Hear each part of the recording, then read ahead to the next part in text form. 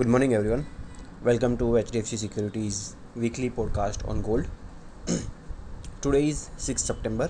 Myself, Tapan Patel. Gold prices traded higher with spot gold prices at COMEX ended over 0.5% up at $1827.73 per ounce for the week. Gold October futures at MCX ended marginal down at Rs 47,524 per 10 gram, limiting upside on sharp rupee appreciation. The spot rupee rallied by 0.91% against the dollar for the week. Gold ETF holdings continued to decline as holdings at SPL Gold shares fell below 1,000 tons to 998.52 tons from previous week's 1,002 tons.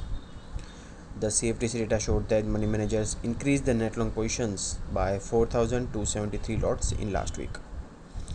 Gold prices traded near 2 months high, rallying for the fourth consecutive week.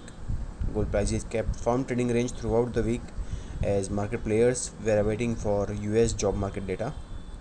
The disappointed data from China and weaker dollar continued to support gold prices for the week. Gold prices breached consolidation range above $1,810 per ounce after comments from Fed chairman in Jackson Hole Symposium. The US Labor Department reported on Friday that employers added 235,000 jobs in August, which is less than a third of the forecast of 733,000. The dollar index fell by 0.70% to 92.04 for the week, which boosted buying in precious metals. Gold prices may trade higher on dovish Fed stance with pandemic worries and slower economic growth.